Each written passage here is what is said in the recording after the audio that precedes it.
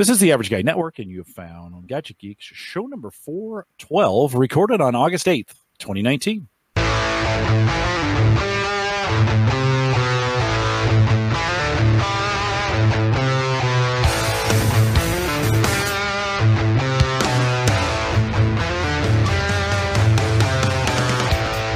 Here at Home Gadget Geeks, we cover all the favorite tech gadgets that bring home news reviews, product updates, and conversation, all for the average tech guy.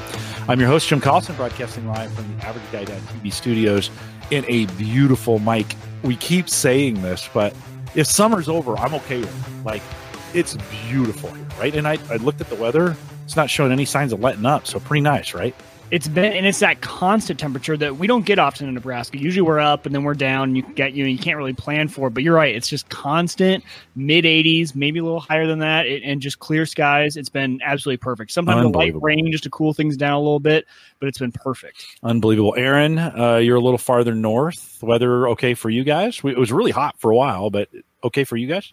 It was all right for a while. It's been kind of cruddy this week, but things are looking up today. I can't complain. Okay. Well, weather matters. We're going to spend some time talking to you tonight about this new van that you have. And, of course, going out and camping. So hold tight. That'll come a little bit later in the show. But we'll remind everyone, world-class show notes available, including complete transcripts now available in the show notes. Head out to theaverageguy.tv/HGG412. We'll get you there, and you can get all the links, including the link. And it's going to be some required reading.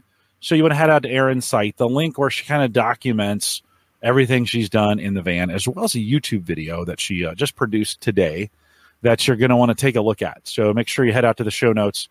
They'll be in the upper part of that, and so you can get that done. Don't forget, you can also join us live on our mobile app, homegadgetgeeks.com.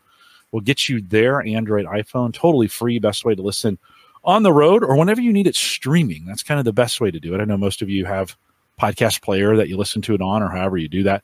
But if you're on the road or streaming, try our mobile app, completely free, homegadgetgeeks.com. We want to thank our Patreon subscribers for helping us get that done. And then a little more chatter in our Discord group this week. I appreciate it. Mike started a ham channel after the big ham episode. Mike, I got a lot of good comments. Anybody contact you after the ham show? Did. Yep.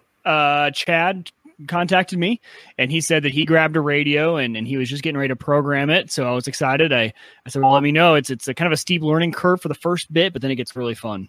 Oh, super cool. Erin, any thoughts we know there's not a ham radio in there now. Any thoughts of putting a ham radio in your van?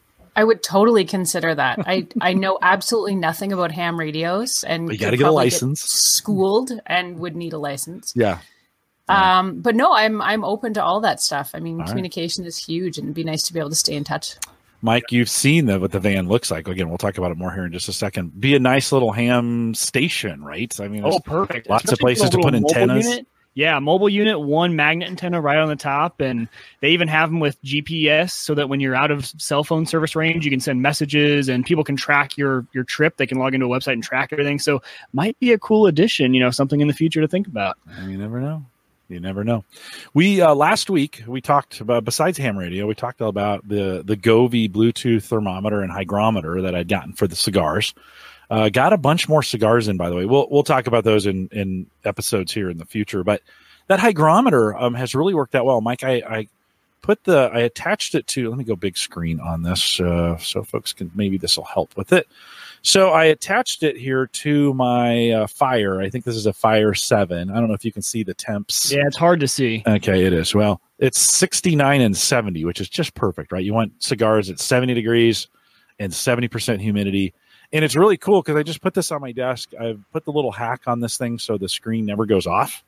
If you didn't know you could do that on your Android devices, there's a little developer hack that you can do that will keep them constantly on. And I've just set it up right on my desk here. And it's just a reminder of how beautiful it is when your cigars are both 70 degrees and 70% humidity. It took me a while to get all figured out and balanced. That was a lot of fun. Much like your ham radio gig from last week, I was moving around Bovida packs, and I've got some gel packs that you put distilled water in, all these things. And it's just a challenge, right? To try and get the perfect temperature and the perfect humidity in there. And I think I've achieved it on both sides. And now both humidors are full. And I went out and bought a flat plastic tub for one of them. The wood one was not holding it. Basically the results of the hygrometer test from last week would not hold the humidity. The highest I could get it was maybe 63%. Okay. And that's just not going to work. So I went down to Walmart for $11. I bought a plastic tub that seals on both sides, threw those in there, set it up, locked it down. The $11 humidor, that's plastic and you can see through, works great. So you don't have to buy a big expensive. As Erin, we're probably going to talk about with the van, you don't always have to buy the most expensive options, No, right? you do not.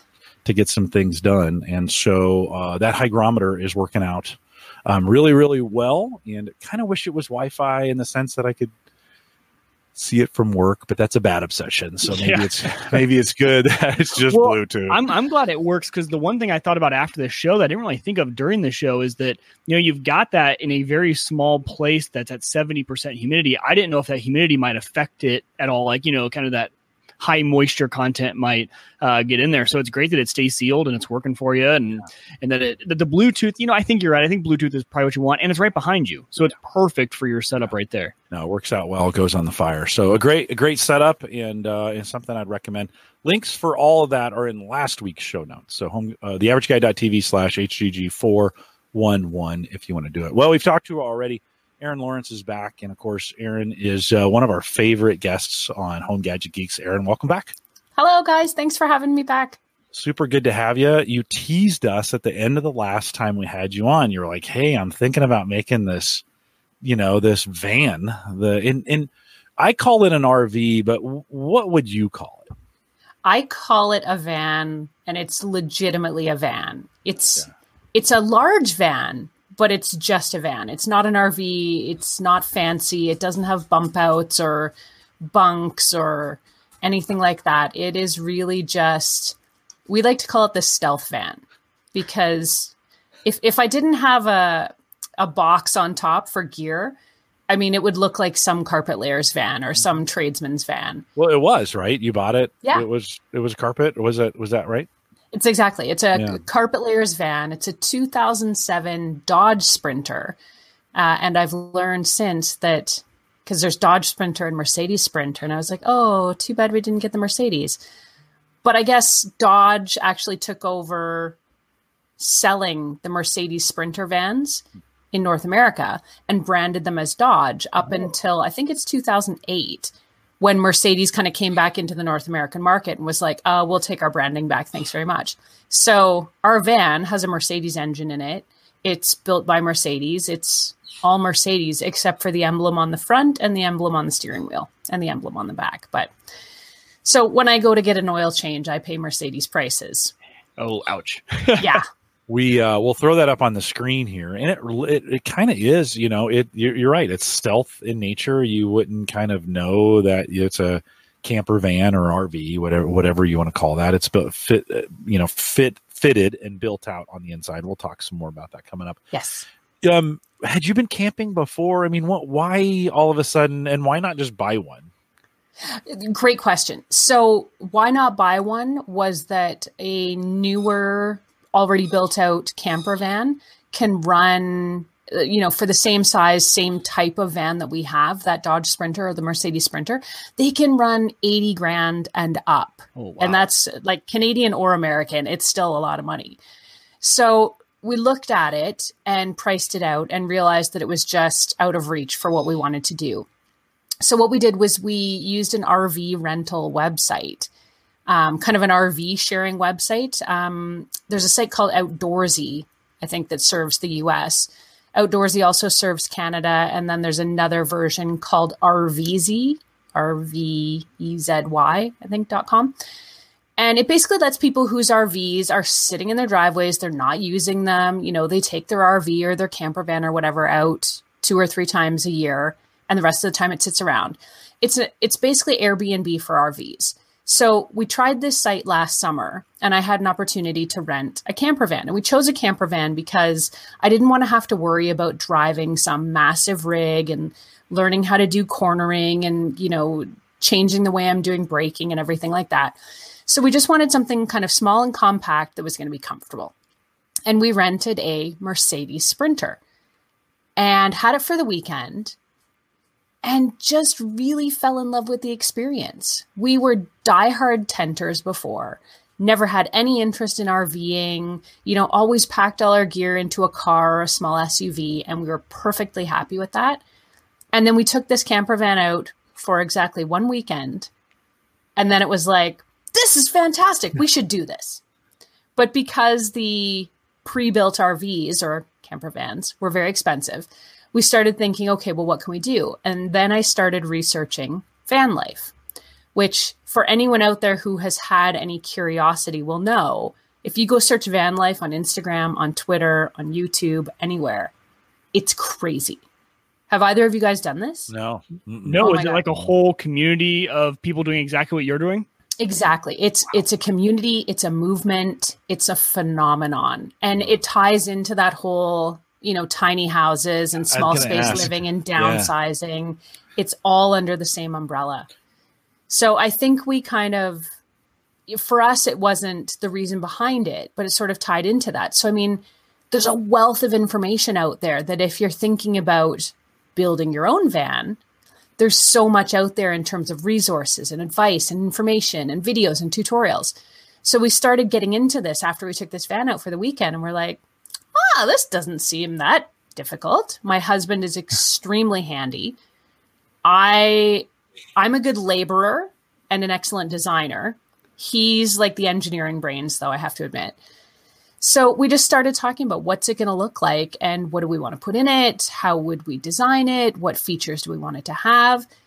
And just sort of kept our eyes open for a van and ended up finding a used one on Kijiji. And, within the space of like 24 hours had bought this van. Wow.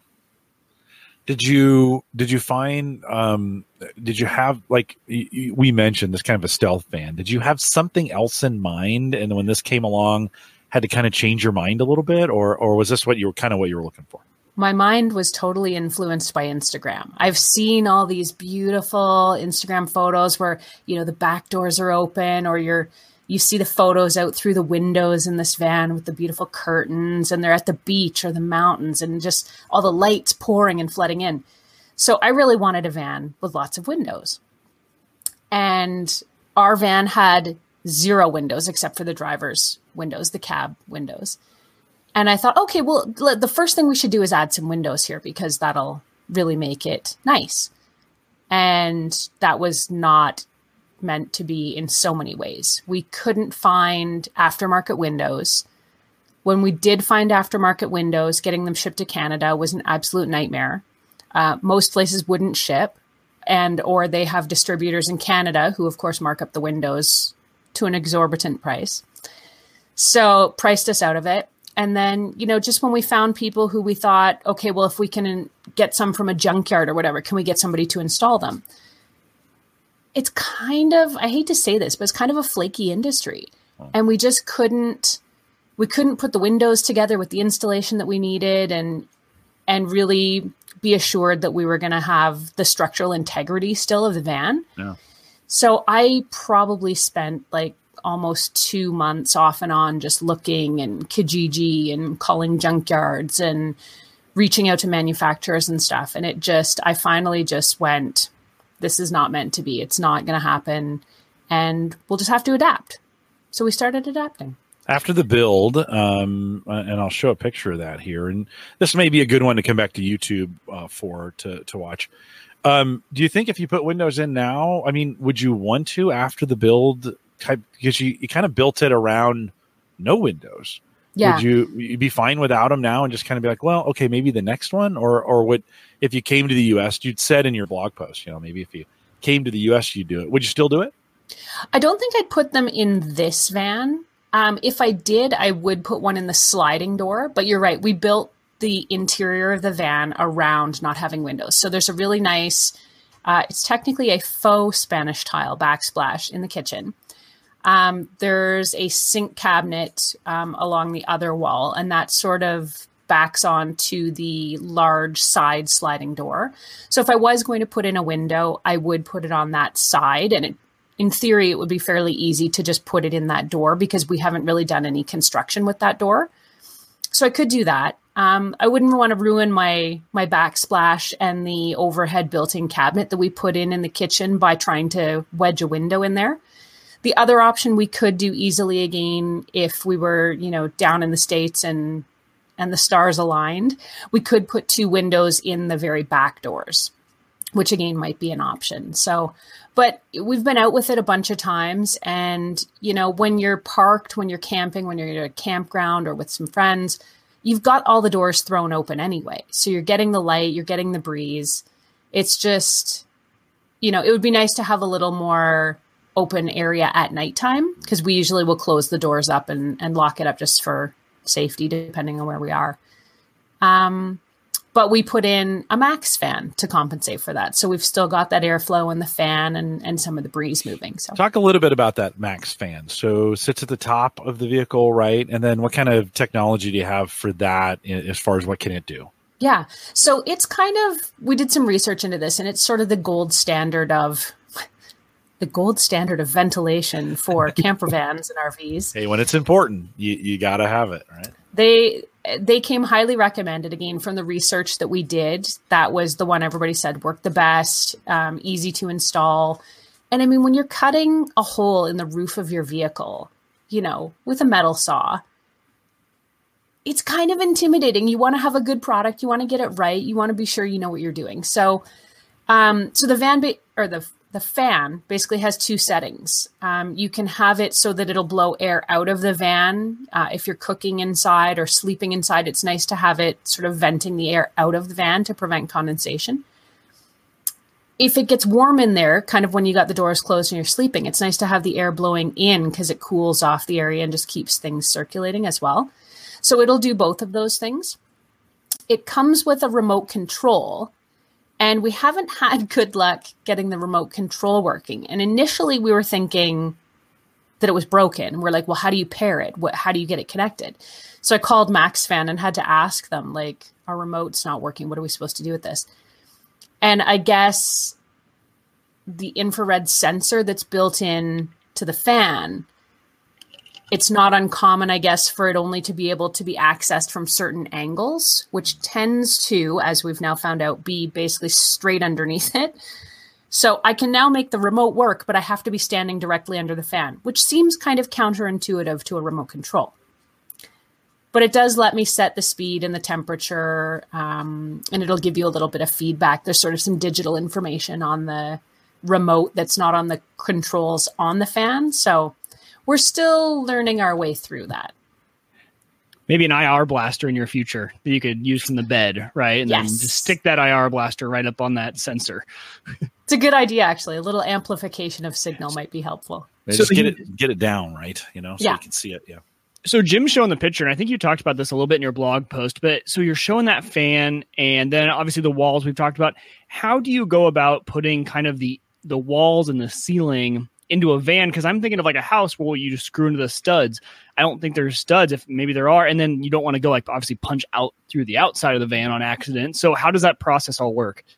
So that's a great question, because I was mystified by this myself initially. And these type of vans, when you buy sort of these work vans or panel vans, they have metal ribs on the inside. So they're kind of like the structural 2x4s in a house or in, a building, but they're made of metal. They're sort of pre-drilled with holes. So we put basically wood along those metal ribs, and that gave us a surface to drill into and to work into. So we used, I think it was bolts. This is a little engineering question that my husband will have to, again, I was screwing things in, but I'm not the engineer. But we put up these ribs, and then that sort of gave us that surface to attach things to. So we attached the bed frame, anchored that in definitely with bolts. And then it also gave us a surface to screw the wood paneling in that we used to just do the sidewalls. That's really cool. And then everything, so you didn't have any mounting issues when it came to like weight on those? They hold up pretty well when you're going right to those kind of metal studs, we'll call them? They do. It's actually pretty durable. We did have some concerns. And again, something we learned about is we opted to spray foam the van before we put the walls up. So we put up those wooden ribs, and then we took it to a place that will basically just spray foam the whole inside. And a lot of people on these van forums will tell you, hey, just get a bunch of cans of spray foam insulation. You can do it yourself. Problem is, if you do this wrong, it will actually warp the outside of your van because of the heat generated by that foam expanding and filling all those cracks and stuff. It actually warps the metal on the outside of the van. So you can search for this on Google and see all these people who basically bought, 24 cans of spray foam and tried to do it themselves. And the outside of their van looks like popcorn. Oh, wow. So having read that, I just thought, you know what, that's a terrible idea. And by the time you buy all that spray foam anyway, I might as well pay someone, I think it was about $500 or $600 to spray foam the whole inside. Yeah. And then I know it's done right. And if it's not, quite frankly, it's on them. So, but we found someone who does spray foam vehicles for a living. Like that's their business here. So we had an expert do it, and I would definitely do that again. That was a wise decision, in my opinion. We hear the two dogs that you have in the back. Oh, No, you're fine. You're fine. But you built, one of the things is you acquired one of them, right, during this build. So kind of started with one doggy door. As we see in the picture, you have kind of two. Was that, when you think about the design process, how much do you think you changed from the initial design once you started getting kind of into this and you're like, oh, that actually doesn't work, or that's not practical, or we need to change it? I know that kind of changed the configuration of your seating a little bit when you put that second doggy door in. How much consideration do you have to put into that in the engineering and the design? We thought, we were kind of debating whether we should put in a kennel underneath the bed in the cabin area. And we thought, you know what, let's not. Let's just put in storage and we'll kind of leave it. And then when we travel, we'll travel with the dog kennel. We did that once. We took one road trip with the dog kennel just kind of in the cabin area, but you can't get around. Like we had to move. It's basically where you see that little stump stool in between the two cabinets, which is sort of the main walkway of the van. The dog kennel took up that entire space. So anytime we wanted to actually use the van, we had to take the kennel out, put it in the back, live in the main area, and then put the kennel back in when we had to move the dog. So in hindsight, we probably should have just put in a kennel in the first place. Then when we got the second dog, we realized we're definitely not traveling with two dog kennels. So let's do this right. So we had built in these beautiful built-ins underneath the bed. And there was all these sort of little square cubbies for different baskets and different shelves and things like that. And, after we got the second dog, we realized that was a bad idea. So ripped all that out, ripped out basically the whole bed structure, which is sort of the back half of the van, and rebuilt it essentially. So we built a large double-doored dog kennel, which latches closed, fits both dogs. They've got plenty of room to sit, stand, lay down, move around, both of them. And it keeps them safe as well. So we've got a nice dog bed in there. There's some padding, really safe for them. And then it also gave us the opportunity to sort of reconfigure the seating area. So what we did is we put in basically a pull-out table underneath the bed. So there's a little flip-up door right underneath the bed. And there's a butcher block table that will just sort of pull out. And then there's seating on either side of the table. So one of them is sort of a built-in bench seat. The other is this wooden foam stool we have that actually looks like a slice of tree, basically, like a giant log. I thought that's what it was actually when I was looking at it. So that's foam? It's foam. It's basically 100% foam. I found it on sale at a retailer in Canada called Simon's. Canadians will be familiar with it. But, got it for like $40 or something stupid like that. And just thought like I should have bought 3 or 4 of them because it's your seat. We've used it as a table, like between the two main captain's chairs. We've pulled them out and used them around the campsite, and they weigh nothing. So if anything ever did happen in the van, if there was ever an accident or a sudden break, those stools flying around aren't going to hurt anybody. Completely foam. Mm-hmm. Totally. And you can lift them with 2 fingers. They're so light. Yeah. In your post, you talk a little bit about the furniture. I'm a little more interested in the electricity setup that you have, a little more on the tech. So talk a little bit about, and this is kind of something you're continuing to add on to as well. So maybe talk about where you started with power, maybe some of the why the outlets you put in, and you alluded to that a little bit earlier, but talk a little bit about the power setup. Yeah. We knew we didn't want shore power. We didn't want to have to rely on plugging in when we went camping. We wanted sort of our own power. So we installed just basically a simple auxiliary battery. And it's connected to the main battery in the van. And when we drive about 3 hours at a stretch, that fully charges the auxiliary battery. That auxiliary battery can give us, depending on how much we're drawing, I'd say somewhere between like 16, maybe 12 to 16 hours of power. And that's us running the max fan, the fridge, which we also put in. We put in a large truck fridge. The marine pump, which powers the sink and the water flow, and the lights that we put in. We also put in some color changing LED light strips with, of course, a remote control where I can play around with the lights. And they're assigned to different zones. So we can have different lights in different zones. We can have some on, some off, all remote controllable. So everything's powered by that battery. The thing we have started to realize is that, especially if we're charging our phones, charging laptops, which we're often doing when we're on the road, it's not quite enough power for us. So we're in the process of adding solar.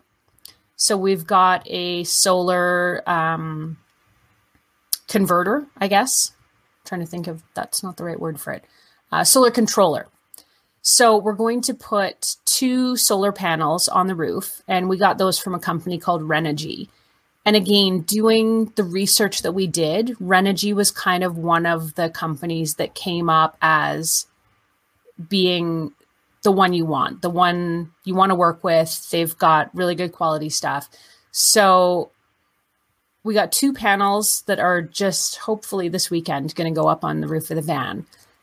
Those will then power the battery, in addition to it being powered by the driving of the van, the running of the van. So we've kind of got redundancy in there, in that if we're not driving, it'll get powered by the sun. If it's cloudy, we can drive the van and still have enough power. The other thing we might do is add a second battery, and that's probably going to be pretty realistic, because when we go camping, we tend to sit and park for, most of the weekend, 2 or 3 days. So it's nice to not have to, pack everything up, strap everything down. We got to go out and drive for 2 hours to power up the batteries. So that would be nice to have a little more reliable power. It looks like you've got a power, almost a place to plug in a bunch of stuff, or maybe it's switches. It's right on the side of the sink. What kind of unit is that, and what's that running? So our switch panel is on the side of the sink cabinet, and there's a couple things in there. So those are the main shut-off switches, I guess, for all of the lights in there. We've got a couple of extra switches on there for other things that we're hoping to add later. But the other thing we have plugged in there right now, there's a 9-volt, basically a car charger, cigarette lighter adapter plug in there. And it's plugged into our cell phone booster. So this was the other thing that we wanted to add, was because, again, we tend to either have to or want to work when we're on the road, or at least stay connected. And, when you're out in remote Canada, cell phone signals aren't the best. So did a bunch of research on cell phone boosting technology, and there's all kinds of options out there. So I opted to try out a couple of devices from SureCall, and they have 2 devices that I've tried out. One is I'm going to get the name wrong here, so let me just double check it. One of them is basically a built-in device. So the antenna gets attached to the roof. It's permanently attached. The power, you can either wire it into your battery or plug it in using that 9-volt. And there's sort of an interior antenna that lives inside the van, and you can stick it somewhere permanently. And what that allows you to do is basically, the closer you get to that interior antenna, it boosts your cell phone signal. So the last time we tried it out, we were in a remote area out in BC. I was getting maybe 1 bar of service if I was lucky. So we powered up this built-in booster antenna and ended up getting 3 or 4 bars as soon as I got close to the antenna. So it really helps, especially, if we're working, like we're hotspotting off our phones, we need that additional, upload and download power. So that was really handy. The built-in device is called the Fusion to Go 3. We also tried another device, which is called the N Range, and it's a portable cell phone booster. So anybody could put this in their car. It's basically a magnetic antenna that just goes on the roof. There's another interior antenna that just sits on your dash. You can clip it to the vent, and you just put your phone near it or attach the phone to it. It can also act as a little vent clip or vent mount. And again, it'll boost the cell phone signal for you. So I found that was really helpful, not just if I need to keep in touch with calls or texts, but when we're trying to work using our laptops or hotspotting as well. So how big is that antenna then, the one that you have currently installed that's kind of more permanent? Yeah. The bigger one I would say is it's probably close to 12 inches tall. Not that I'm making signs on the camera, but not that most people can see that. It's about 12 inches. You can use centimeters too if you want. That's okay. No. Canadians don't actually use those. Okay. That's good to hear. Got the inside scoop. Yeah, there you go. You've heard it here first. So yeah, that one's a bit bigger. The portable N-range version is more of like a shark fin, and I'd say it's probably only 5 or 6 inches tall. And you can, magnet it to the top, take it on, take it off, whatever you need to do with it, move it around from vehicle to vehicle. It's pretty convenient. And how far? Of those are, I'm sorry, hold on, Mike. Yep. Okay. Both of those are in the video, by the way. So if you go out to the show notes, watch the video, you can see pictures of both of those. I was looking for a few of those on your post and I couldn't find them. So Mike, sorry to interrupt there. Go ahead. No, I was going to say, so does it provide pretty good coverage for pretty much inside the van? So anywhere you're sitting in the van, or what's the range on the inside radio? So the more portable booster, which is called the N range, is really just meant for one cell phone at a time. So you want to be using one phone kind of in contact with that antenna to get the best signal. In my testing, if you're in front of it, basically, if you're sitting kind of back in your seat, you're still getting decent boosting out of it. The Fusion to Go 3, which is the larger, more built-in option, you can basically be anywhere inside the van and get a good signal. I found that the closer you are to the antenna, which makes sense, the better signal you get, but it's designed to boost multiple phones inside a larger vehicle. And are they carrier specific? Like you have to get the right one for whichever carrier you have? Great question. Carrier agnostic is what they call that. Okay. So it will work with any carrier in Canada, the US, and Mexico, I think it is. And just whatever you're using, it's just going to amplify that. And the other thing that I really wanted to be clear on when I was doing this research is it going to get me a signal anywhere? And the answer is no. You have to have some kind of signal to start with, and it will boost what's there. If you're in an area that is completely dead and not at all covered by, cell towers, and you're not getting any signal at all, it's not going to create a signal where there was none. But if you've got a little bit of signal, it helps you boost it. So it does give you a bit more coverage in sort of those thinner coverage areas. Joe kind of alludes to that in the chat room. He says, as someone who lives in the sticks, I did a bunch of research on options for this area, and it's entirely subjective to what bands your provider are using and what your device supports. And like you said, Erin, you can't make something out of nothing. So it is going to require at least some kind of signal in the area, right? Exactly. Yeah. Did you you'd mentioned the solar panels, and are you going to permanently mount those to the roof? And I would have thought, two things. One, I would have thought it may be easier in each setup to just pull them out, set them up, get them in the optimal spot to make sure they're getting sun. And two, even though, and maybe you can answer this question a little bit later, did you retro it at all for plug-in? I mean, there may be some times when you go to a site and there's a plug-in and it's just easier to just plug in. So can you do that as well? So those two questions. I think if we were going to do a second van, which is becoming highly likely, it's a bit addictive. I'm not. Well, I was going to say, when you get in, apparently you go deep, huh? Yeah. His and hers. His and hers. There you go. Driving side by side. I would probably put in shore power again, just for that reason that either, if it's parked in the driveway, for example, and you just want to keep the batteries topped up and the fridge running because you might be using it every weekend, you don't have to take your food or your beer out, that would be a good idea. And like you say, Jim, if you roll up on some location and there happens to be a plug-in, why wouldn't you use it? So I would do that again. To answer your question about making the solar panels movable is something we looked at, but just I think for the applications we're going to be using it in and where we're going to be using it, and we almost just don't want to have to fuss with it and figure out how to store them, because I understand that solar panels can be a little bit delicate, I guess. I'm not sure if the panels we got would be conducive to them kind of coming in, coming out, getting put up on a stand, moving in, moving out. Yeah. With that said, I mean, they're strapped to the roof of a moving vehicle, so they must be pretty durable. But yeah, we're going to permanently mount them onto the roof. We put in a roof rack early in our reno with the intention that we would possibly put solar up one day.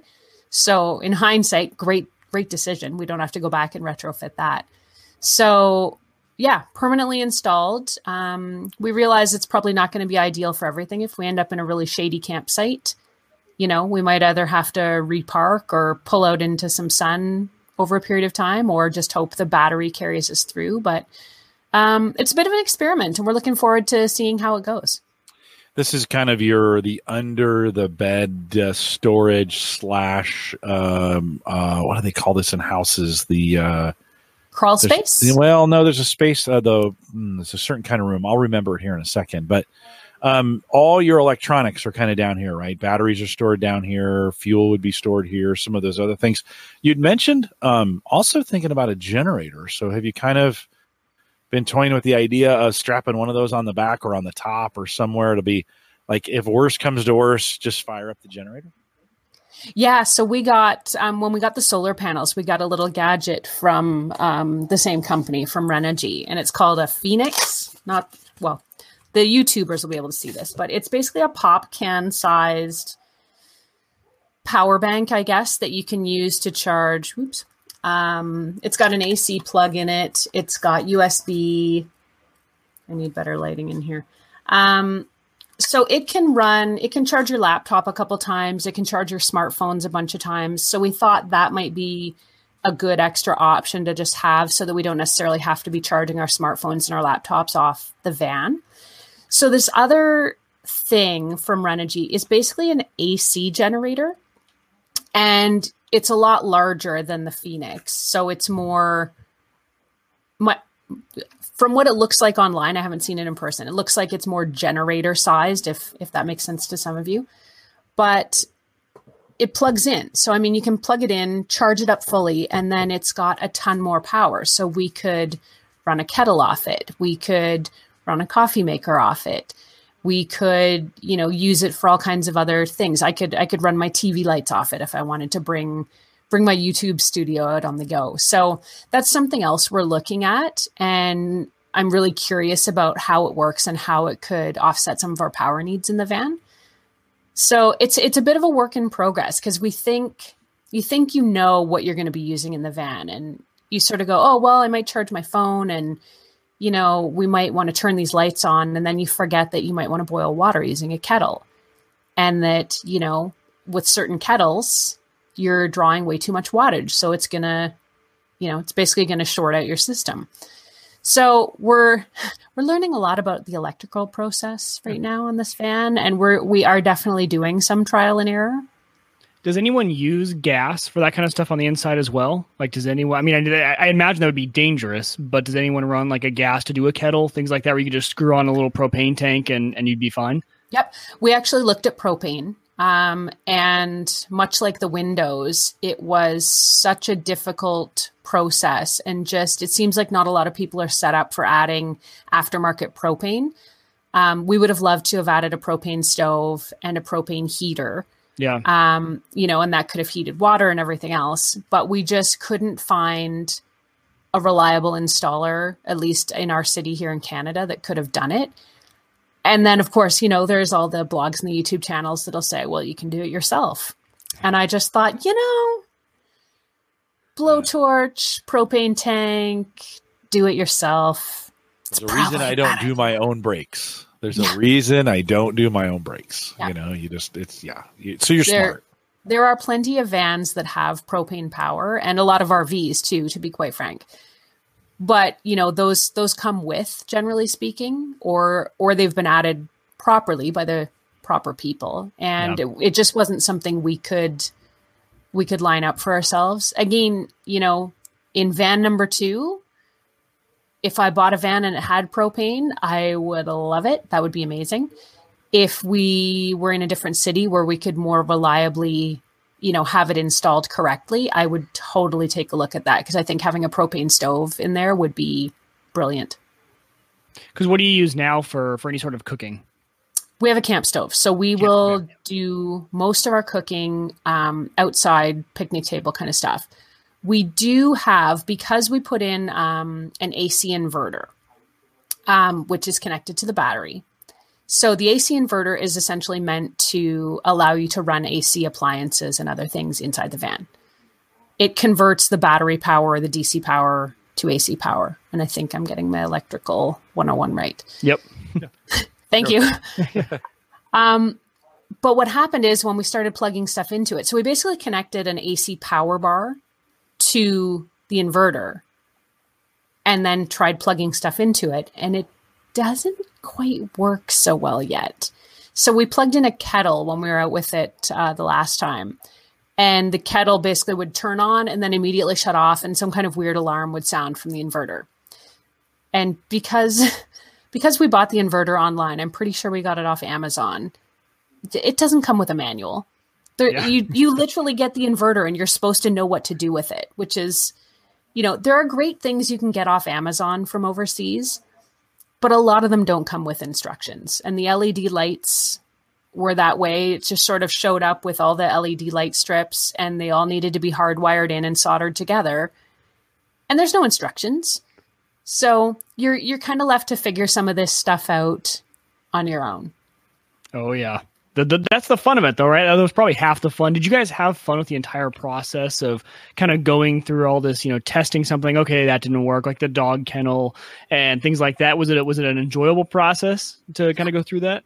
I think so. I really liked it. And the whole reason we bought an older van in the first place was so that if we screwed something up badly, we weren't ruining a $60,000 van, which is honestly how much a brand new 2018, 2019 Sprinter van costs. So I just thought, if we're going to learn this process, let's learn it on something that's a bit older, that we can learn from our mistakes, but still have, a van that's, that we're not going to completely ruin, or at least be disappointed if we, punch the side out doing something. I think you're finding the value. It's like your first child, right? You make all your mistakes like on your first child. And then the second line comes along and benefits from it all. And I think you're going to find that as well. We have some questions from the chat room. I'm going to get to them in just a second. Erin, I want to ask you about the in-dash navigation / or whatever you put in there. Talk a little bit about I'm assuming this was an aftermarket product as well. Definitely. So it came with a basic AM FM radio, and we just thought, for the type of road tripping we do, which is, we usually cap it at about 5 hours of driving a day if we're going on a road trip.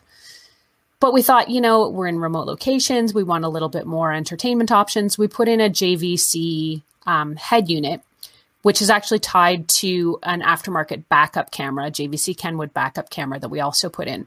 So the camera feed will show up in this multimedia head unit screen, but it's also got, Waze. It's also got optional Sirius XM satellite radio, which I didn't realize that you need to purchase an antenna for that separately. So we bought the head unit and got it all installed. And it's like, where's the satellite radio? It doesn't work. So added the antenna for that, which is great. So now we have satellite radio, but it's also got, Apple CarPlay, which you can just connect your phone to the dash, and it essentially mirrors the screen. So it makes it so much easier. So we've got radio, we've got multimedia, we can play our podcasts, we can listen to satellite, and, it's got the backup camera feed, which is great. If I have a complaint about this unit, it's almost that it does too much. And when you're trying to drive down the highway, or frankly, even when you're parked, there are so many things this head unit can do that it's almost overwhelming. There's so many buttons, there's so many tabs, there's so many things. And, you know, almost all of the options are available simultaneously that it can be a little overwhelming. So, but this is my problem, my first world problem with my van head unit. No, when we got my wife's 2016 Subaru Outback, it's got a big nav unit in it. Every time I'm in the car, got to think through what are the steps. Okay, if I want to connect my phone, source. Okay, my phone. Okay, find my phone in the list. Do I connect it as a phone or do I connect it as a music device? Your options vary, and so you connect it. Okay, I got to go back over, turn it back. I mean, it's great, all the things you can do, but it can become a little kind of overwhelming at times. Any nav features in there? So are you getting any kind of, you said Waze, so I'm assuming, is that coming off your phone? Is it getting the GPS that way, or how's that working? I've been using all the nav off my phone just because I haven't had time to sort of go in and see how the other nav options work. It's my assumption that either we need like the cellular, the data signal and the extras to make that stuff work. And I just thought 90% of the time when we're in Canada or the US, I can get all that stuff on my phone anyway. So why would I pay extra for nav on the van screen when I don't need it? And I can mirror my phone to it anyway. So I haven't explored that option because it just feels a bit redundant. And that CarPlay has to be really nice, especially for like what you just said with a radio that maybe its built-in UI isn't the best. Then you have CarPlay or Android, whatever they call Android CarPlay, and just gives you a nice, clean interface that you could still run Waze off or anything like that. Does that have to run via a cord or does it go over Bluetooth when you're doing CarPlay? Our version is corded, so it's got just like a USB cable out that we have a charging cable attached to. And I just find, again, when we're in the van, I think leave the stuff plugged in when you can, because there's going to be plenty of time for you to be off power. So I will use that most often just when it's plugged in, and then you're not wasting the battery. We have a couple questions in the chat room. Joe asks, maybe you can find a camper that's scrap and part it out. Have you thought about kind of tearing out a camper that's got that stuff in it, maybe consuming some of it in? 100%. And this is something else I've learned about Sprinter vans in particular, is that they are coveted. They're hard to get. They are hard to find used. And even at a junkyard, if you can find them, they've been stripped because they're so hard to get. They're workhorse vans that people tend to hang on to for life. And yeah, it's just, I didn't mean to choose a van that was going to be so difficult to work with or find parts for, but this is the van I ended up with. We might actually go with, I think it's a Ford Transit if we do van number 2, or what's the other one? I think there's a Dodge version. And, we love the Sprinter. It drives great. I mean, this one has like 250 or 300,000 kilometers on it. So it's pretty durable. It's pretty long lasting. But yeah, they're hard to find used. We kind of lucked into the one we ended up buying. I didn't realize it at the time. I do realize it now. They're pretty coveted. So because of that, though, do you find a lot of information online, like tutorials, how to help things? Like, are they coveted by people like you who are converting them into camping vans, or are they coveted because they make great work vans as well? I'd say it's probably more the work van option. Okay. I think people will hang on to these vans for so long that, like the carpet layer that we bought ours off of, he hung on to it for as long as he wanted to before he was ready to trade it up for something else. And like he listed it and it was sold, in basically 24 hours. So it's tough. Yeah. And I think to Joe's question about parting out, it wasn't thinking about trying to find another Transit to part out, but have you thought about finding a traditional camper RV, one of those tow behinds? Oftentimes those have, cabinets or cookware or things you can, kind of cut out of there and install, scrap the thing and just keep the best parts out of it. Did you guys think about that? Well, funny you mention it. because I've been surfing Kijiji secretly / not secretly for van number 2, I found a 1979 GMC. I don't know what they're called. I think it's Class C, but it's one of the smallest RVs that you can get. That's still a drive-in one. The guy wants $1,500 for it. And it looks like it's in decent shape. And I'm like, oh my God, we could get this van. We could tidy it up. It must run. Like, and my husband is just like, you are crazy. Like, you need to calm down. You got to be careful. No! HGTV is going to contact you. You're going to be like the new fixer-upper but for vans. You're going to like start this new thing where you just go in and fix people's vans up, and you know it's going to be the Erin Lawrence style of vans. That's great. Well, and I found another one, a 1989. Again, more of a van. Like, what did they call those? Like the Vanagon or it's a GMC van, and so like a conversion, like a traditional conversion van? Yeah, it's kind of like the older, like 80s, 90s, like rounded full-size, GMC vans. Yep. But I think it's got a bit of a pop roof on it. Anyway, same thing again. Like, they've got it all tricked out with propane and stuff. So I'm like, And I think they only want 10 grand for it. So I'm like, honey, can we? And he's like, no, stop. And then he's like, well, how much did they want for it? And then he's like, no. Yeah. We had an 86 Ford conversion van that had a seat that would, the back would lay down into a bed, and then had 2 captain's chairs and a table in the center. No cooking equipment in there, but it had a TV console in the top. Nice. And so with 5 kids, a conversion van like that was super helpful when we traveled, right? We did it that's kind of the way we did it, and we got it done. Andrew had asked about, is your camp stove propane, butane, or something else? What are you using on the camp stove? It is actually it's white gas, I guess is what it is. So it's an older Coleman stove, and it's got a little tank that sort of just lives on the front of it and hooks into the stove mechanism. We just fill it up with, we call it white gas up here. I'm not sure what camp fuel, I think is what. I think it's butane. That's probably butane. I think so. If it's camping, if it's camping, is that the butane is what we put in lighters too, right, Mike? Yep. Butane, like here, at least when you're buying, you can buy portable propane tanks, or the butane almost look like spray paint cans, at least here, the portable ones. And you take off the top and slide it right into that Coleman and screw it in. I have small little ones that have just a little tiny tip on the end, and you turn them upside down to fill up the lighters. Like if you've got a cigarette lighter, those go in there and do that. Andrew also asks, Erin, have you looked at the 12-volt kettles? He says those used to be a thing. Oh, I have not. We've been trying to find kettles that are under 200 watts, because apparently that's the maximum that our inverter can handle at one time. And the kettle that we've been trying this out with is exactly 200 watts, which apparently is not going well. So I will check that out if such a thing exists, and I would totally get one of those. Yeah, I want to see a hot water storage tank. So I want to also not only solar panels, but I want to see thermal panels up there as well. That's heating your water and storing it in a hot water tank. You had a little room in the back. We were looking at the back of your van. Let me see if I can bring that back up again and find the picture.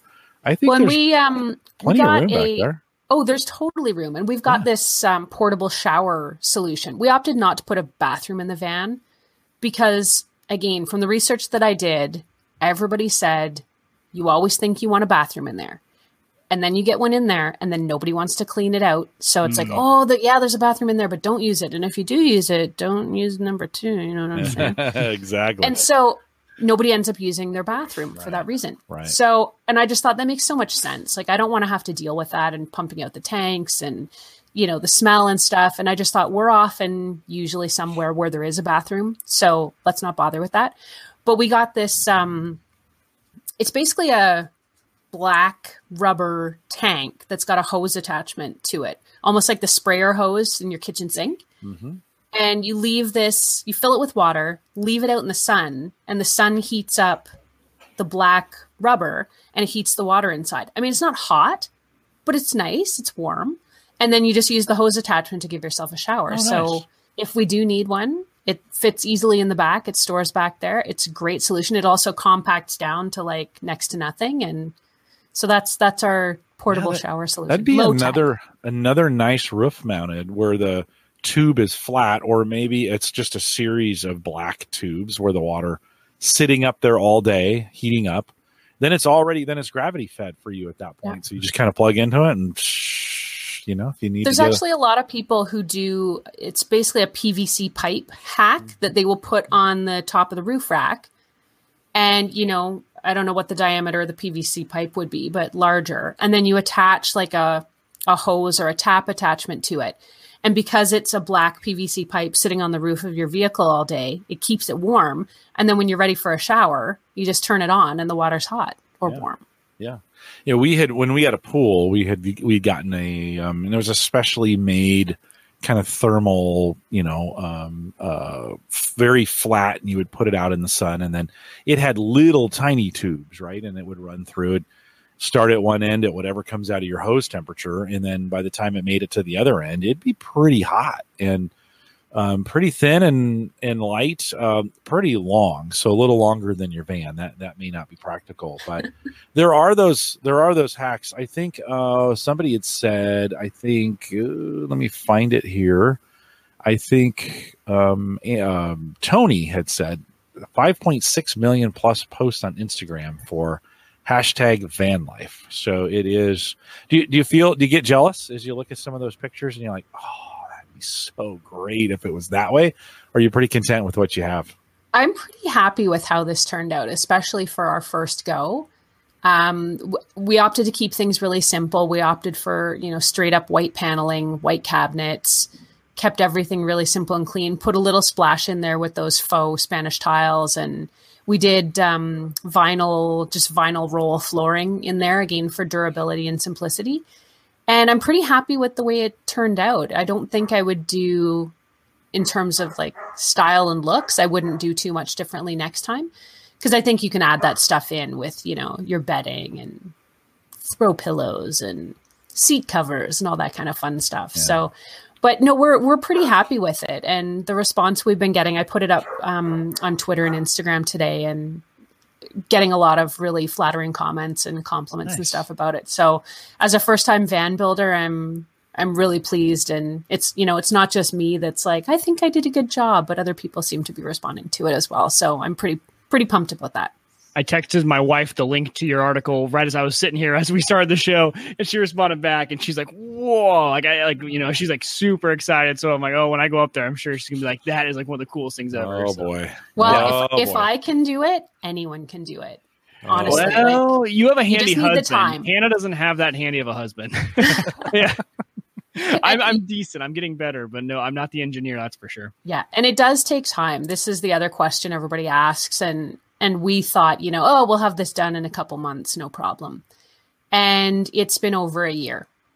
And that's mainly because, we're working on it on the weekends, maybe in the evenings. And then, you don't know what you're doing. So it's like you start out, it's like, oh yeah, we'll put the ribs in. It's like, oh, we have the wrong size bolts, or we need these screws instead, or we need some other kind of tool that we don't have. Like just all the tools that we ended up having to buy for this build, and you don't know until you're kind of in it. So it's like order a riveting tool off Amazon and wait 2 days for it to get there, and then realize that it didn't come with the right size, riveting bit. So now we got to order an extra bit. So it's taken over a year, and we just basically need to put some of the trim pieces on and some of the finishing work on it, but it's basically done, but it's a long time in the making.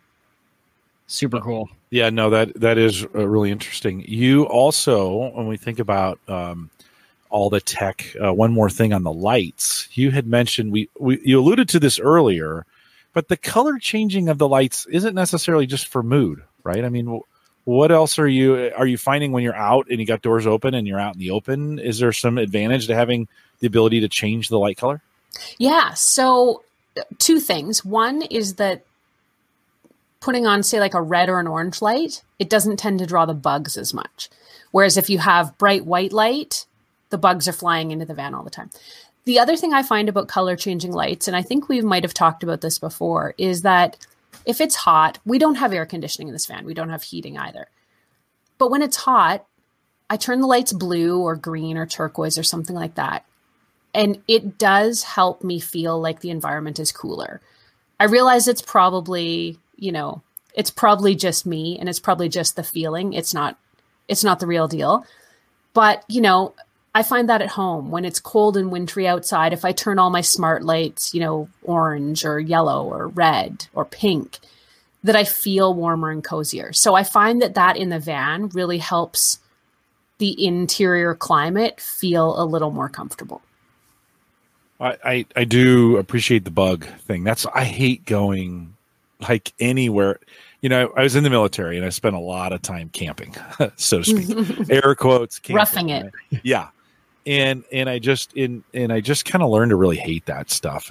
So when I go camping, if I can do anything to avoid bugs, I'm all for it. There's nothing worse than that. Have you found, so you've camped in it a couple times, you've gone out sleeping in it. It's the most important. Let's be honest. I mean, food, you can always go to McDonald's and order something or find it or steal some from the neighbors. You can't fake sleep, right? Either it's working for you or it's not. And so how's the sleep test? Yeah, it's super comfortable. We put in a futon mattress. There used to be a place here in Calgary where we are that had beautiful futon mattresses, very affordable price. So that's what we got. And they went out of business like months after we bought the mattress. We ended up buying a double. And again, because part of our plan was to have just a double-sized mattress, and then we were going to put a bit of a built-in along one of the walls, kind of beside the bed. In doing all of our reconfigurations, we realized we're not going to put a built-in there. A, we don't need it. B, too much more work. Let's just not bother. So we thought, okay, well, let's upgrade to a queen-size mattress. We'll have a little more room. Because, of course, there's 2 dogs as well that like to get up on the bed. And so we went back to try and get this other futon mattress and found out these guys had closed down. So total sidebar, but the futon is supremely comfortable. The other option that we've sort of looked at for a mattress is, one of those online mattress retailers that'll deliver it, rolled up in a box right to your door. Yeah. So I tried one of those, must be almost 2 years ago now, from a company called Lisa. Oh, the Lisa? Yeah. And how did you like that one? I really did, actually. And we still have it. It's still our main mattress in our master bed, and very comfortable. So far, really durable. So I would look at getting something like that again if we do opt to put in a queen size now and make the bed a bit bigger. But it's so comfortable to sleep in. And if we, have the fan running and the door's a bit cracked, or even if we're just, laying down having an afternoon nap or something, I've got lots of nice bedding and fluffy pillows and, duvet cover and stuff. So I've really tried to make it a little bit homey. Yeah, we've tried 2 of those companies. We have a Casper is one brand, and then Tuft & Needle is the other one. We love our Casper, but so we had the Casper first in the apartment. Then when we moved into this house, we got a king-size bed with Tuft & Needle. Tuft & Needle doesn't have as much support. Doesn't work as well for us, but I'd be interested. The Lisa, I've heard really good things about. Everyone I've heard who has a Lisa say they're pretty comfortable. But yeah, so a futon mattress probably works well, a little more pliable for that area if you need to kind of lift it up or do anything. Probably not as rigid as one of those foam one is going to be. Yeah, actually, that's a good point. We didn't think of that when we put it in, but there have been times where we've had to kind of lift it up and move it around. And you're probably right that with something more like even a Lisa mattress, for example, or Casper, trying to wedge it into the van, like even trying to get it in there and bend it and stuff. You got to kind of taco it, right? You got to kind of bring it up. I don't know People how don't well like to get any smaller after you take them out of the packaging. Maybe actually just take the packaging in there and then open it in the van. And and that's probably how you have to do it. You'd have to. You'd never get it out again, maybe. But cut it open. Yeah. Tony says Zinus, I think that's how you pronounce it, memory foam, single piece mattress, affordable and very comfortable on Amazon. Tony knows his stuff, so that may be one you might want to give it a look. I think the fun part about this, Erin, is that you get to kind of experiment. You're in the price point where, like you said, you're in the price point where you kind of get to experiment with things, and any big blowout is not that big of a deal, right? Yeah. You're kind of like, oh, okay, well, we can try this out. Have you had any, well, you just released, we're hot off the press, right? That blog post just came out today in the video as well. But do you expect maybe to get a few vendors to say, oh, hey, this Canadian blogger lady is now doing, camping van stuff. And with as hot as that is on Instagram, you think you might pick up a few offers to try out equipment that way? I would love to do that. And if we were looking at van number 2, I think it would be really fun. We would totally be open to that. And we've just had so much fun doing it. Like, we've sort of made choices around the economics of what we've been putting in, but it would be really nice to be able to put in, amazing stuff that I wouldn't have considered otherwise in van number 2, because I've got a little more flexibility with the budget. I think we paid about $9,000 Canadian for the van, which is like $2,000 US. And I guess we've put in just right around $10,000 into it. So we are still well under what it would have cost us to buy a brand new, like even a 2017 Sprinter van. We would have been into that for $35,000 or $45,000 and then had to put in, the money to do the build on top of that. So I feel really good about it. And the other thing we're starting to do is we've had people wanting to, to rent the van from us. So nice. It's like, hey, why wouldn't you? Great. Yeah. Yeah. Is that something you guys would do? Trust someone to take that van out? Yes, we did. We did that last week. Okay. We were like, it's like your baby. You put so much time and effort into that thing. That's not, especially because you guys built it on your own. You didn't just buy it, right? If you had just bought it, you might feel differently. But the blood, sweat, and the tears all went into it.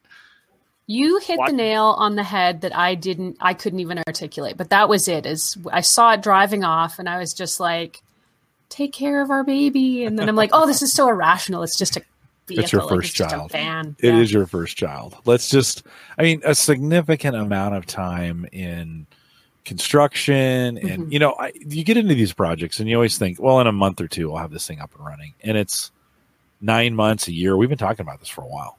Yeah. And I pinged you in the spring. Hey, how's the van coming? We'd like to do a kind of a walkthrough with you. And they always take longer, right? They always take longer than you think and more than you expect. And so you put a lot of time into that, and you're thinking, and you probably even have some systems that are a little jankety, right? They don't quite work exactly like they're supposed to. And you rig them when you get there and when this goes out, you got to kind of dance over here and tap against the side of the wall and then it comes on. And letting someone, especially when they're paying for it, letting someone rent that, you're kind of afraid they're going to get out there and like, oh, the lights went off and we can't get them back on. Yeah. Type deal. Yeah.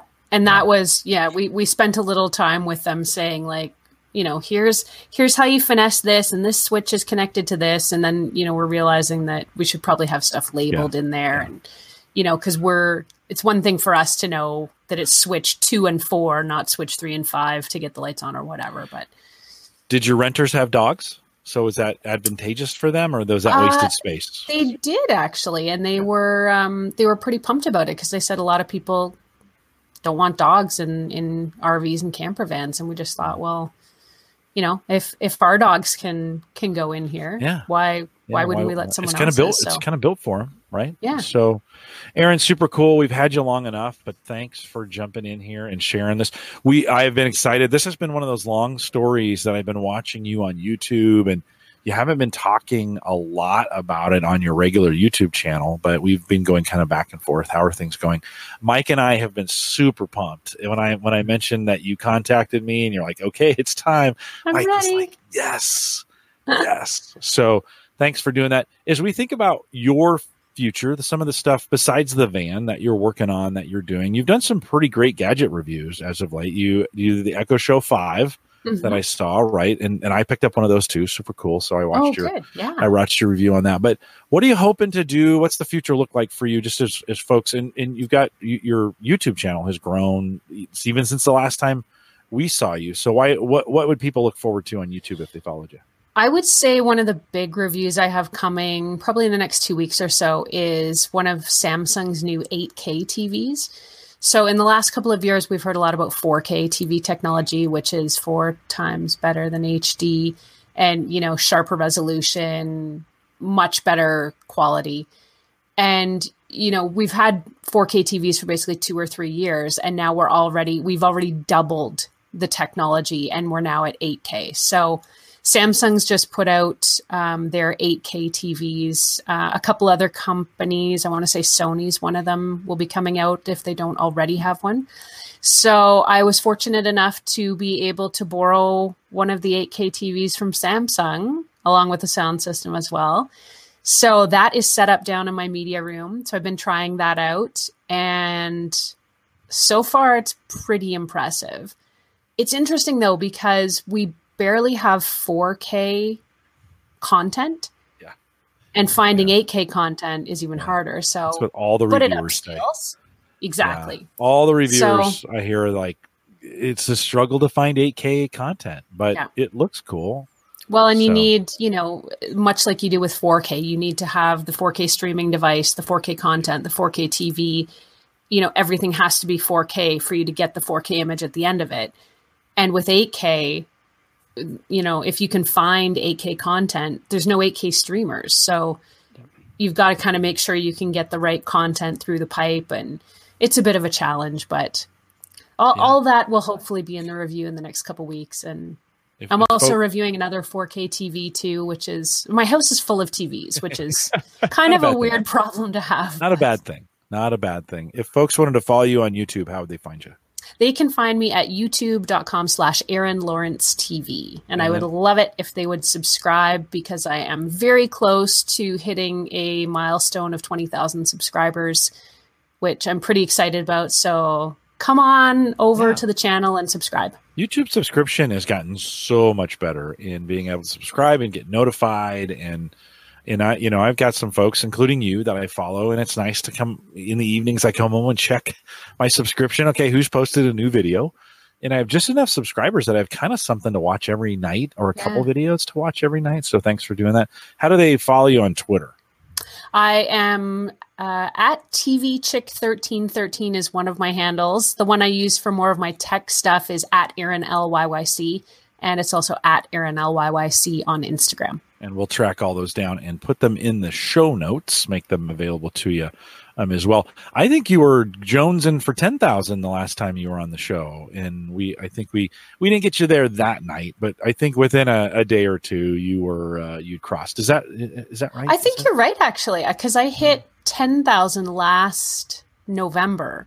Yeah, I think we had you on last fall. I think it was last fall, yeah. And I was going to bring you on the spring, but we wanted to see the van, and you were like, "That's right, not ready yet, not ready yet." So so I'm pretty pumped. It took me about 3 years to get 10,000, and I'll hopefully be hitting 20,000 about 10 months later. So good. I'm pretty happy with the growth, and just really, I just feel really good that people are enjoying the stuff that I'm putting out there, and they're finding it helpful. And that's the stuff that means the most to me, when someone writes a comment on one of the videos that says, this actually helped me make my decision, or, I really like what you're doing and I'm impressed by the quality, whatever.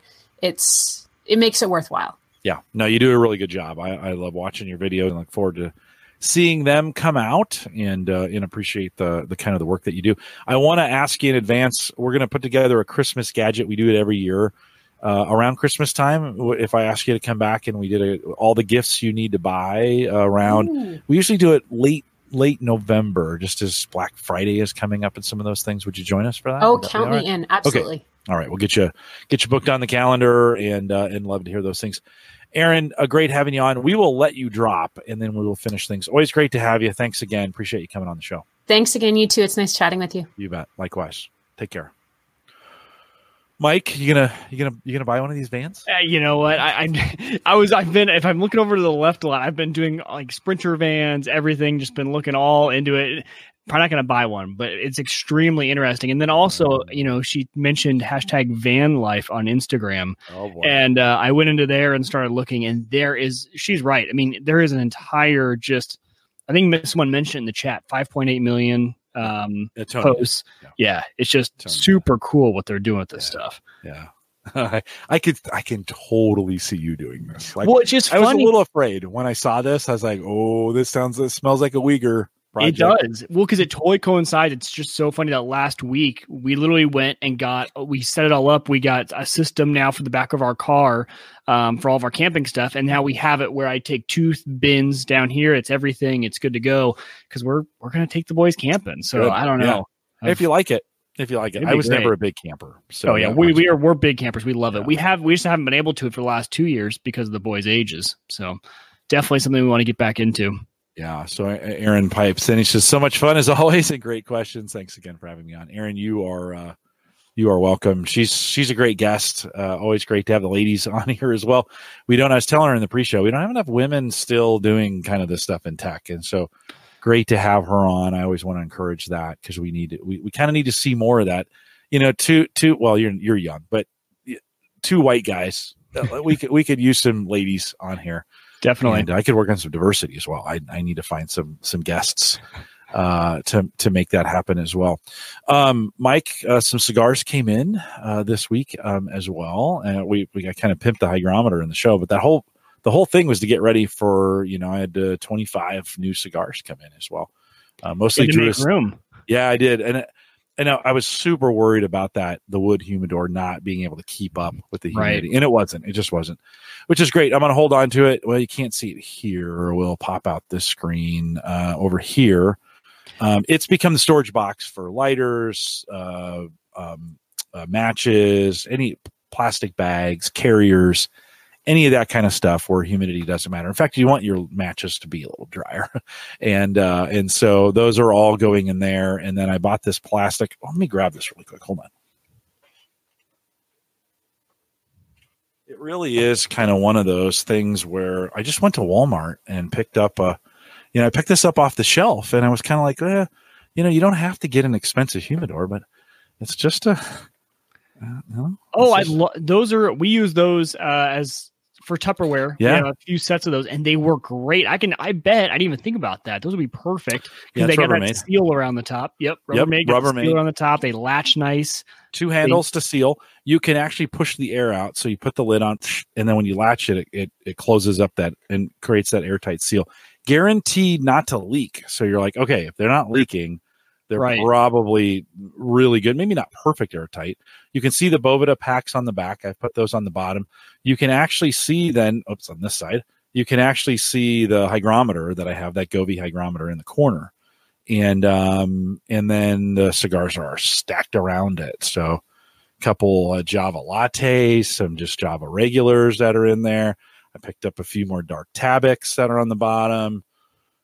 Rough Riders are in there. And I got a new one for us to try, a little nub, little 4-inch nubs. And they are the brand on those. I know some of you who do this are like, man, you get too many flavored stuff. And I'm like, well, I don't really care. Olivia Nub, a Nonce.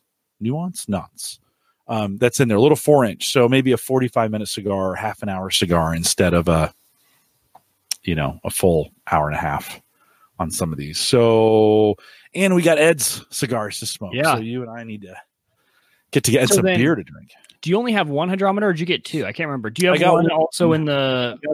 I got the white one is the right there. That's the one I just got. Okay. I had ordered, and we talked about this show, a couple shows, I don't know, through maybe a couple months back. I'd gotten another kind of hygrometer. That's and you said it didn't work too well, right? I thought it didn't, but when I moved some things around and I now got it at 69, which is okay. Yeah, it's what these Boveda packs are supposed to keep the perfect humidity in there. So if it's too wet, it brings it down. If it's not moist enough, it puts it into the atmosphere. It's kind of supposed to equalize the humidity in there. So yeah, and then in the acrylic box, here, let me grab that one really fast. Not great to have all that dead air, but maybe I'll cut it out in post-production. In the acrylic box then, right, this is that one here. Yeah, that's the one where I thought maybe you had the other one. Okay. Boveda packs in the back, and then that's the hygrometer, right? You can see it right there. And so the display is there. I also had it flipped over, and the sensor, the area that's open for the sensor was at the bottom and kind of pushed into a hole. And I thought, okay, maybe it wasn't getting an accurate humidity reading. So I flipped it over, added 2 of the gel packs to it. And as I'm looking at it right now, it's 68% humidity. So Perfect. It was like, super cool. This is like one of those things like Burst where I got the technology working. So now it's perfect. And I'm like, yeah, keep messing with it. What do I do now? Yeah. Like these actually kind of work. So pretty cool. And they both are loaded at this point. So I think I'm good for the next 6 months or so. And it's been fun to kind of figure out how to get that all done. So I think I'm going to try and get all this stuff over to you this weekend and kind of drop a care package, so to speak, of all those things. And pretty cool. You got your ham license this week? I did. Got the ham license. And it's been way more fun than I thought. Jim, I was actually really worried that I was doing all the setup, getting all the radios up and going, and then I was going to get my ham license. Like, oh, well, now all the setup's done. And I was worried about that too. I'm not really wanting to talk, but it's been a total blast. I sent you a picture actually at the beginning of the show on Facebook of I already upgraded the internal setup down here at the desk. So now I have those 2 Baofeng UV5Rs. I've got those as mobile. Just take them out. You can take them real easy, not set up here at the desk. And then I took the mobile unit I had in my car, brought it inside. So now that's a base unit. And I got, so there it is. So the interesting part about this is all these radios run on DC power. So that's why you need this power inverter. Same thing that actually Erin was talking about, to take that take our AC from the house and turn it actually into DC power. So this is a 30 amp one though. So I went in big on this with the intent of I can always upgrade in the future. And this could actually run 2 or 3 radios of this size or a bigger one. So that is now that's still plugged into the antenna that's in my attic though. So that's actually right here to my right. And it works fantastic. This is actually 25 watts. So the handheld that I was using was 5 watts. This is 25 watts. And then I got another new radio for the car, a mobile rig, and that one's 50 watts. And that one in the car is awesome. It's got APRS, which is essentially GPS built into the radio. Does all that sort of tracking. It's got some digital modes. So that's my first radio that has digital. So you can do digital and analog. And so playing around with all that kind of functionality has been a total blast. So yeah, I kind of went a little wild with it, but now I'm set. I've got my radios until I want to start getting into HF. I think we'll be set. But the first conversation I did post down on Discord. But if you're not out there, if you go to W0EGR.com, I posted a video of my first conversation, the first time I ever got to transmit on the radio. And it was actually a cool conversation. I got a guy, learned after the fact. I actually looked him up on QRZ. He's actually blind. So he's a blind user who does a lot of this radio stuff. So it was a lot of fun. It's been a blast. Super cool. There is, I mentioned at the beginning of the show, we've got that ham channel now in the Discord group. If you want to get out there and get that done as well. The website is in last week's show notes. So if you go to theaverageguy.tv/HGG411, you can see Mike if you want to head out there and follow him on his newly freshly pressed WordPress instance and blog. So I'd seen by the time I posted it on Saturday, you'd already made a bunch of updates and changes to it. So. Oh, had I? Yeah. Yep. And, it's one of those, because the first theme didn't work out too well. And then if any of you guys are hams, W0EGR is the vanity I applied for. It's not active yet. So if you're trying to find me, my current one is KE0WKP. So that's actually what I was assigned. So KE0WKP if you're looking me up on QRZ or anything like that. Give me that, shoot that over to me somehow, maybe on Facebook or something. So I can put that in the show notes. So a couple reminders for folks. Don't forget, we appreciate our Patreon subscribers, and it's the beginning of the month. And always appreciate that when you guys support the show and do that. That means I can do certain things here when we need to upgrade equipment or do whatever we need to do to get something, I spill wine into a mixer or something like that. I always appreciate you guys helping me out. So if you want to do that, theaverageguy.tv/Patreon gets you there. Theaverageguy.tv/Discord gets you to the group. Theaverageguy.tv/Facebook gets you in our Facebook group. If you still want to do that, you can send me an email, Jim@theaverageguy.tv. I always love to hear from you. I should mention we've got a couple new posts out there. I mentioned 2 of them last week, but I'm having some really good luck with some interesting guest writers. They always want to pay. They're like, I'm not interested in a paid post. Just write something interesting. And so I just posted a brand new post out there, and 9 tips for astrophotography images. And really? Yeah, super cool. So 9 tips plus a link. It's really important. This guy spent a bunch of time creating this really in-depth astrophotography post. And he was like, hey, would you replace one of your links? I found this, they do this sometimes. Would you replace this link? I saw this, it's outdated. We got a new one. I'm like, no, but if you wrote like 600 words of original content and gave me something interesting and embedded that link in there, I would absolutely put it on the site. And so this is kind of a basic 9 tips. And then there's a link in there to go kind of deep into some of the stuff that he's done. I checked it out. Pretty great stuff. And so guest writer, I don't know him very well, but they're willing to write for us, and there's some interesting content. I thought my graphic was pretty cool too. So head out to theaverageguy.tv. I'm making my own Canva graphics, Mike, which is super scary. Okay. But Canva makes it pretty easy, doesn't it? They do. Yeah. I'm pretty proud of it. Well, I need some affirmation from you right now. So go out to theaverageguy.tv right now, Mike. Can you do that? All right. Yes. Bring that up in a web browser. It's the very first post out there. The new theme really allows for nice graphics and for them to be laid out in a way that mix nicely with the podcast. So go out to theaverageguy.tv. Look at that. Yeah. I like it. Not too bad, right? Not too shabby. Not too bad. So we've had a couple of those. I mentioned them last week, but how to manage kids' screen time is out there, and the 5 best home automation gadgets under $100. And so, again, guest writers, if you want to write for me, if you want to put something on the post, you got something to say, you don't want to start a whole WordPress instance like Mike did to get it done. If you do, by the way, just go to maplegrovepartners.com and get a site from Christian. He'll have you set up running in no time. Of course, he supports the averageguy.tv network with what he does. And Christian, we appreciate that. But if you don't want to do that, you just want to write something, Ron, maybe you could write something on 3D printer, send it over to me, and we can talk about, or whatever you're interested in, as long as that's kind of gadget related. We'd love to have that. Jim, send it over to me, Jim at theaverageguy.tv, and we will get that posted as well.